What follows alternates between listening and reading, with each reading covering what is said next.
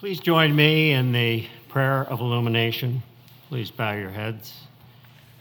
God of encouragement, there are so many philosophies and views out there. Give us an understanding of your truth so we can know what is right. May the Spirit of God guide us into all truth. May we also be taught by Spirit-filled ministers and teachers of your word. I pray that we will be pure in heart and mind so that we don't block your truth through sin and stubbornness.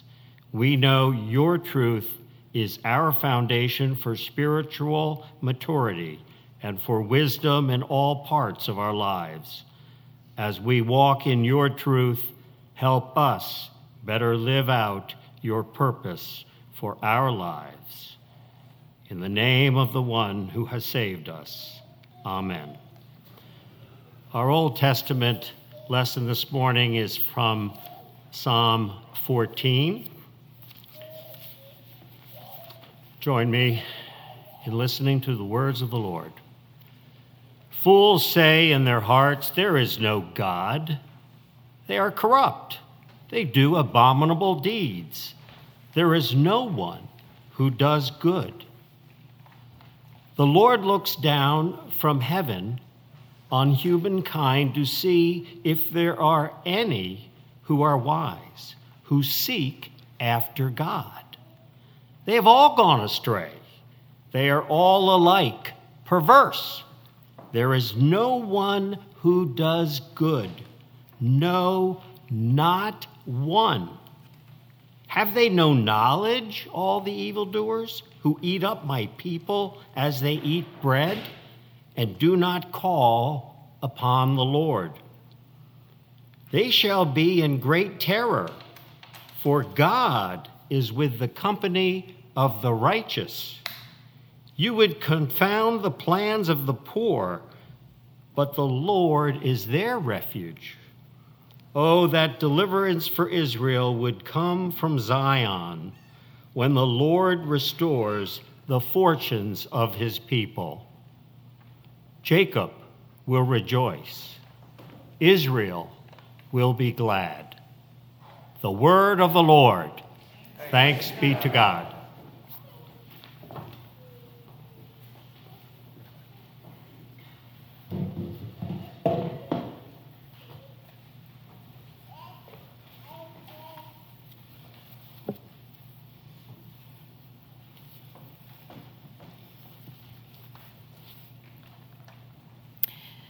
Our New Testament lesson this morning is from 1 Timothy. These are words that are attributed to Paul, the first chapter, verses 12 through 17.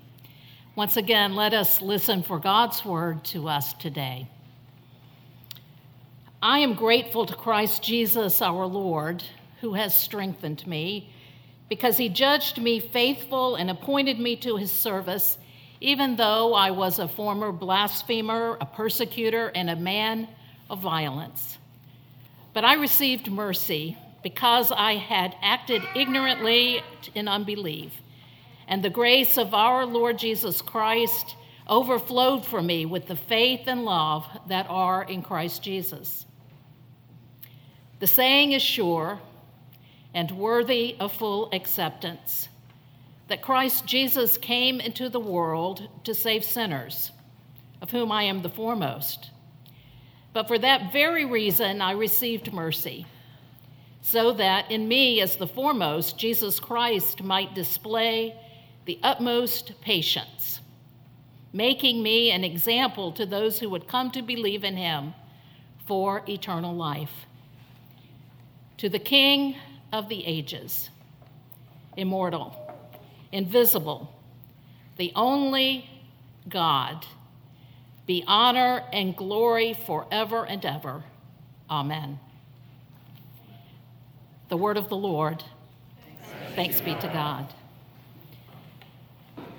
The title of today's sermon is All of Us. All of us. Author and pastor Michael Linvall has written of his friend Tom. He used to ride motorcycles every Saturday morning with his friend Tom, and he calls Tom an engineer with a philosophical bent. On one occasion, Tom drew his philosophy of life in a graph-like form, and he gave it to Michael. It started out this way, and it's not unique the way it started. There was a straight line, and at the left side was one's birth, and at the right side was one's death, the end of one's life journey. Anybody who's been in a confirmation class in the last few decades has probably done that on the very first meeting, maybe in officer training or in a Sunday school class. You've done that as well. But what was different about Tom's graph was that it had various colorful bands that were stacked on top of that single line. He called them bands of interest. For instance, there was a yellow band, and that represented education. It started at about age 3 or 4 or 5, and then it became thick until sometime in one's 20s when you graduated. It didn't entirely go away, but it became thinner because you keep learning, but it just doesn't take up quite as much of your life. If you have some children, there was a green space for family. And so when you have the children, the green space, and they're at home, and you have a green space that's very thick, eventually they leave home, and it's not quite as thick. There are bands for many people for work, maybe some bands for hobbies, maybe for other relationships, for friends, and for some, Tom said, there is a band for religious faith. It seems like a sensible way to look at life, does it not? A kind of a well-balanced stew. A cup of education, a cup of family, a cup of career, a cup of friendships, and a cup of God. But to this way of viewing life, the psalmist would say, it stinks. Indeed, literally, that's what it says.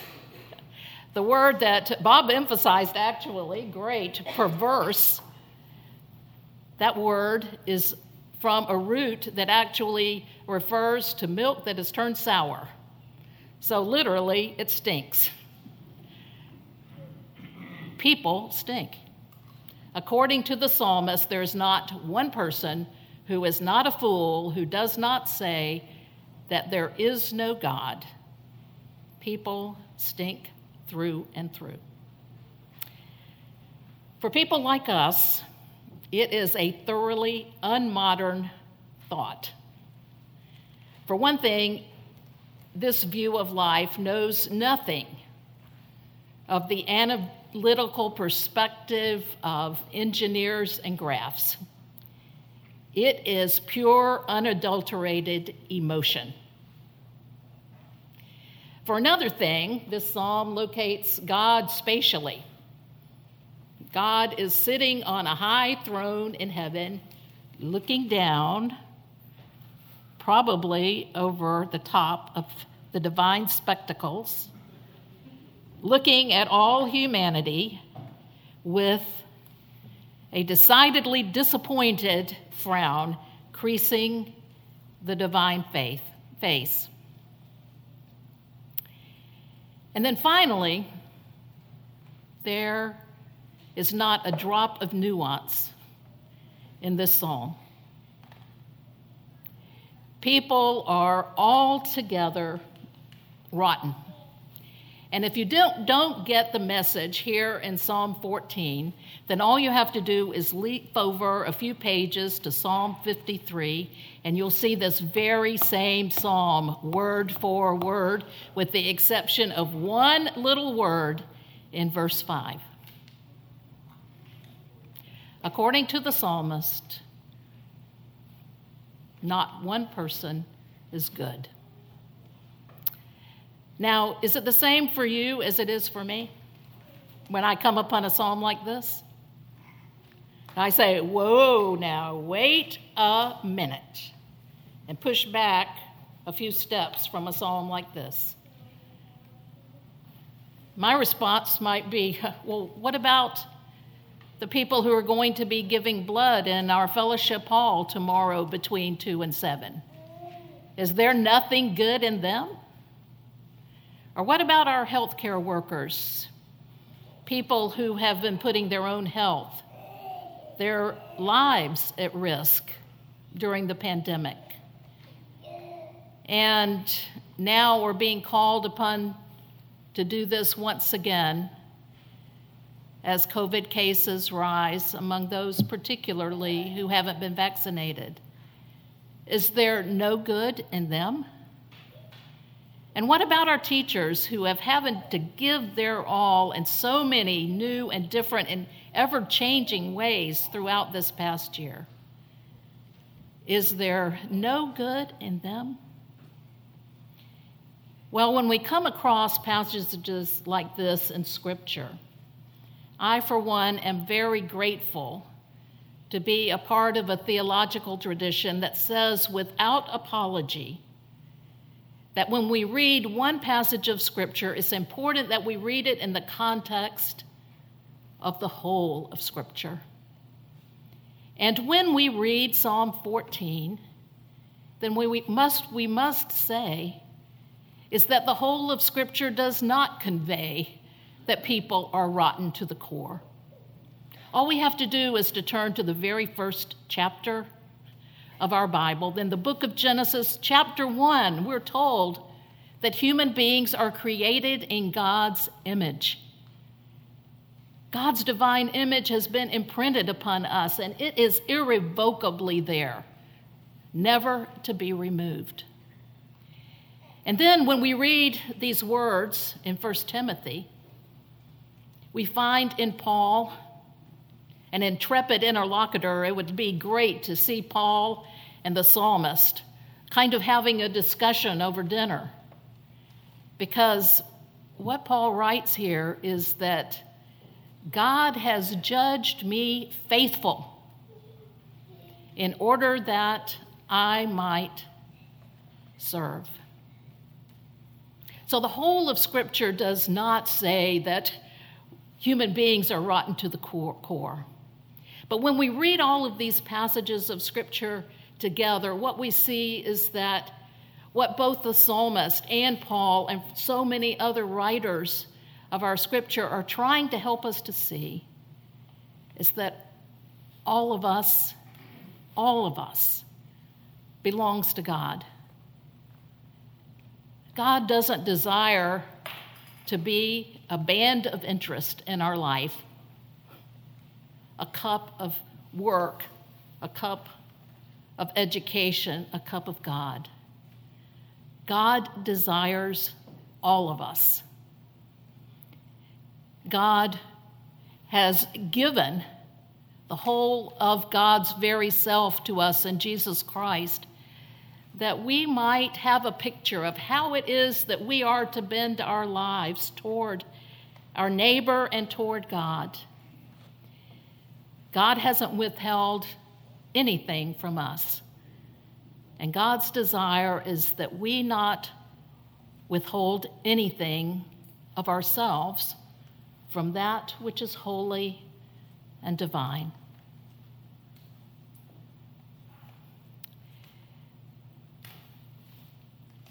In our pondering of all of this, I would hasten to say that among those things that we are not to withhold from God are our doubts. In our Friday night discussion of Yaa Gyasi's magnificent novel, Transcendent Kingdom, in our gathering around books last Friday, we were pondering all of this. The protagonist in the novel her name is Gifty. She is a grad student at Stanford in the area of neuroscience. She's the child of Ghanaian immigrants and was raised in Huntsville, Alabama, as the author was actually, and in a Pentecostal church. And during this novel, what we come to see is that she is studying reward-seeking behavior in mice in order that she might understand more about the brain, and particularly the way that her brother's addiction to opioids is mirrored in that behavior. The tension between science and faith propels this novel forward, that narrative there. And one of the devices that she uses is to insert throughout the novel entries in her childhood journal. And in one place in that journal, she writes this: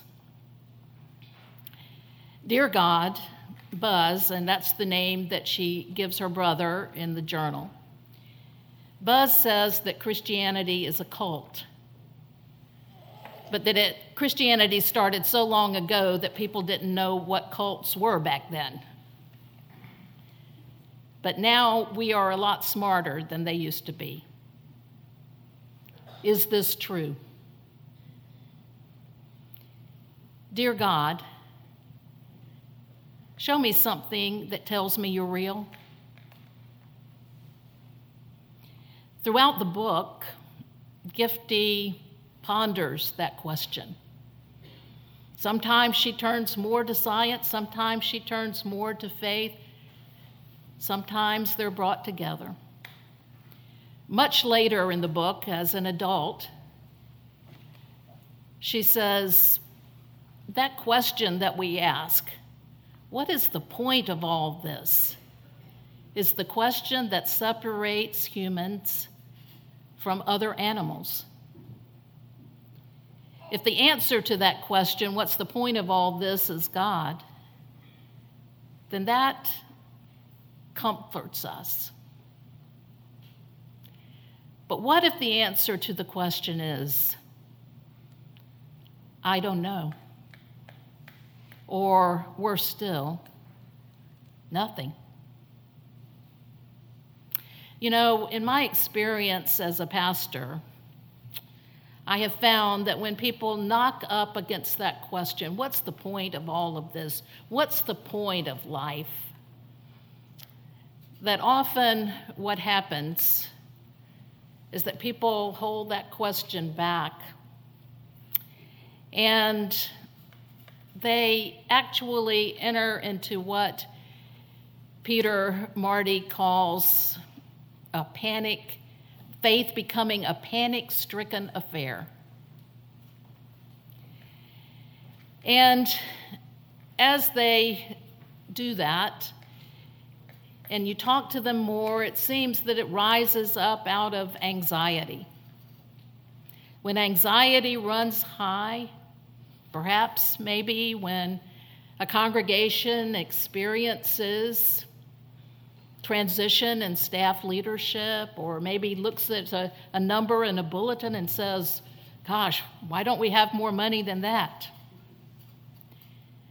Or it can come about with a medical diagnosis or something else that happens in life that brings you down low. But when you're able to express those doubts in community, and particularly look toward another word that is translated in these words of Paul, it's the word pistis.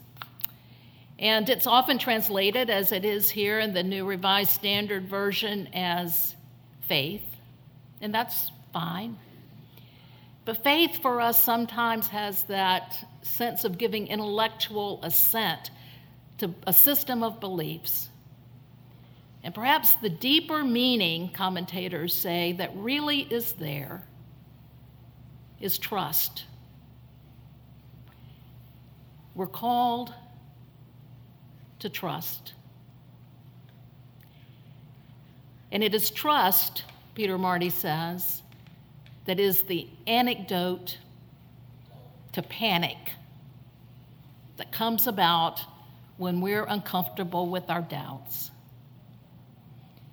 And so, as we find ourselves in life itself and asking our questions, what these passages of Scripture call us to do is simply to trust. And not to see faith or trust or life or God as simply a band of interest, but to give the whole of ourselves and to not hold anything back from God.